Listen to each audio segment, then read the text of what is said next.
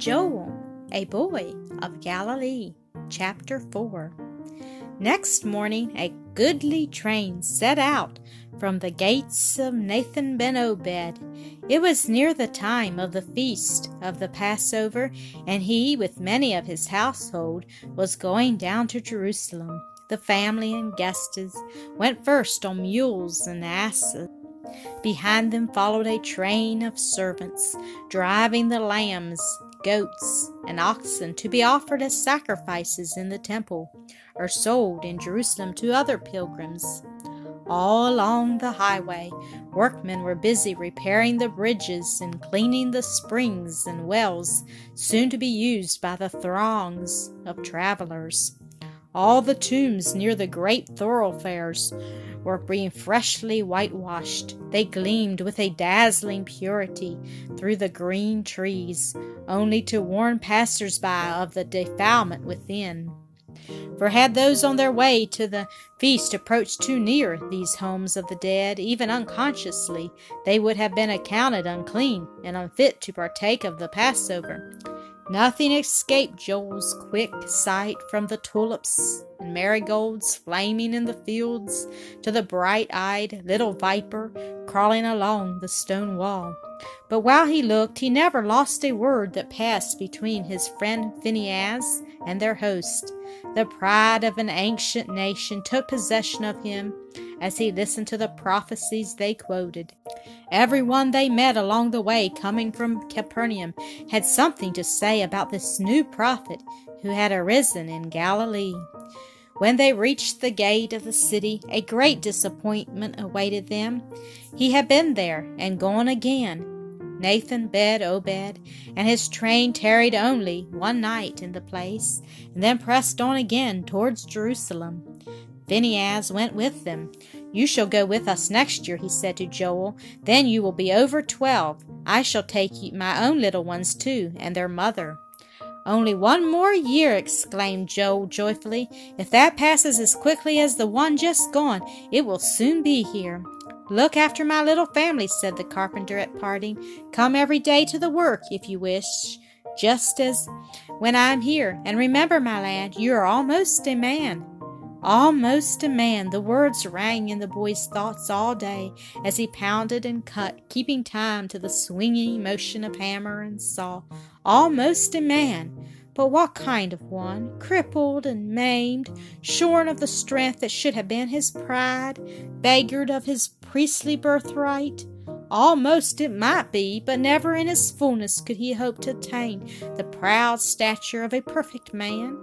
A fiercer hate sprang up for the enemy who had made him what he was, and the wild burning of revenge filled him so he could not work. He put away his tools and went up the narrow outside stairway that led to the flat roof on the carpenter's house. It was called the upper chamber. Here a latticed pavilion, thickly overgrown with vines, made a cool green retreat where he might rest and think undisturbed. Sitting there, he could see the flash of white sails on the blue lake and slow-moving masses of fleecy clouds in the blue of the sky above. They brought before him the picture of the flocks feeding on the pastures of Nathan ben Obed. Then, naturally enough, there flashed through his mind a thought of Buzz. He seemed to see him squinting his little eyes to take aim at a leaf overhead. He heard the stone whir through it as Buzz said, "I'd blind him." Some very impossible plans crept into Joel's daydreams just then. He imagined himself sitting in a high seat, wrapped in robes of state. Soldiers stood around him to carry out his slightest wish. The door would open and Rehum would be brought forth in fetters. "What is your will concerning the prisoner?" the jailer would ask. Joel closed his eyes and waved his hand before an imaginary audience. "Away with him to the torture! Wrench him his limbs on the rack! Brand his eyelids with hot irons! Let him suffer all that man can suffer and live! Thus shall be done unto the man on whom the king delighteth to take vengeance." Joel was childish enough to take a real satisfaction in this scene he conjured up, but as it faded away, he was man enough to realize it could never come save in his imagination.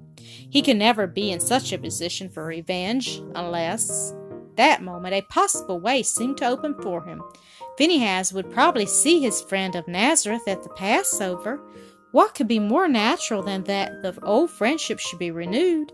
He whose hand had changed the water into wine should finally cast out all the alien king who usurped the throne of Israel, for one in whose veins the blood of David ran royal red. What was more to be expected than that, he thought? The Messiah would come to his kingdom, and then, the thought leaped to its last daring limit.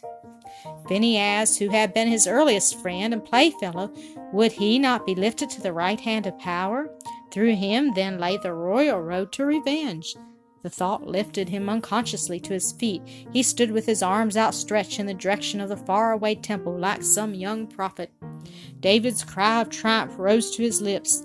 "Thou hast girded me with strength unto the battle," he murmured. "Thou hast also given me the necks of mine enemies, that I might destroy them that hate me." A sweet baby voice at the foot of the steps brought him suddenly down from the height of his intense feeling. "Joel, Joel," called little Ruth, "where is you?" Then Jesse's voice added, "We're all coming up for you to tell us a story." Up the stairs they swarmed to the roof, the carpenter's children and half a dozen of their little playmates. Joel, with his head still in the clouds, told them of a mighty king who was coming to slay all other kings and change all tears, the waters of affliction, into the red wine of joy. I don't think much of that story," said Jesse with outspoken candor.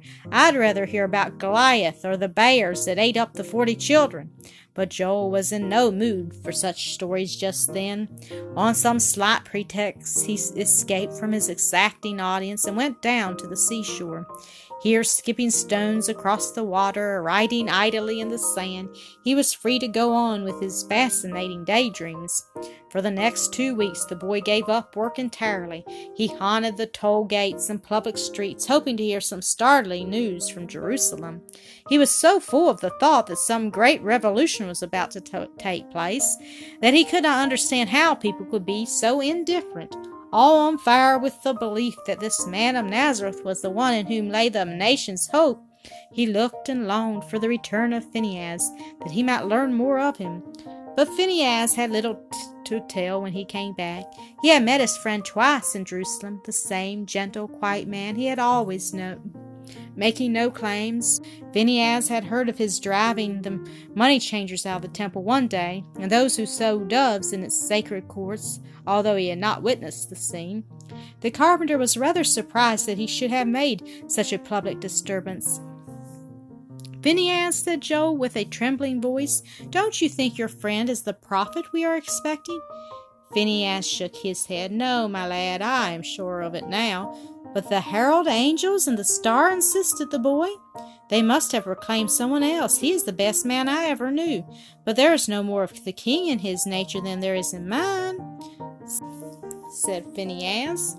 The man's positive answer seemed to shatter Joel's last hope. Downcast and disappointed, he went back to his work. Only with money could he accomplish his life's object, and only by incessant work could he earn the shining shekels that he needed. Phinehas wondered sometimes at the dogged persistence with which the child stuck to his task in spite of his tired, aching body. He had learned to make sandalwood, jewel boxes, and fanciful wrought cups to hold the various dyes and cosmetics used by the ladies of the court. Several times during the following months he begged a sail in some of the fishing boats that landed at the town of Tiberias. Having gained the favor of the keeper of the gates by various little gifts of his own manufacture, he always found a ready admittance to the palace. To the ladies of the court, the sums they paid for his pretty wares seemed trifling, but to Joel, the small bag of coins hidden in the folds of his clothes was a little fortune daily growing larger. Thank you for listening to another episode of Acresoft Story Classic.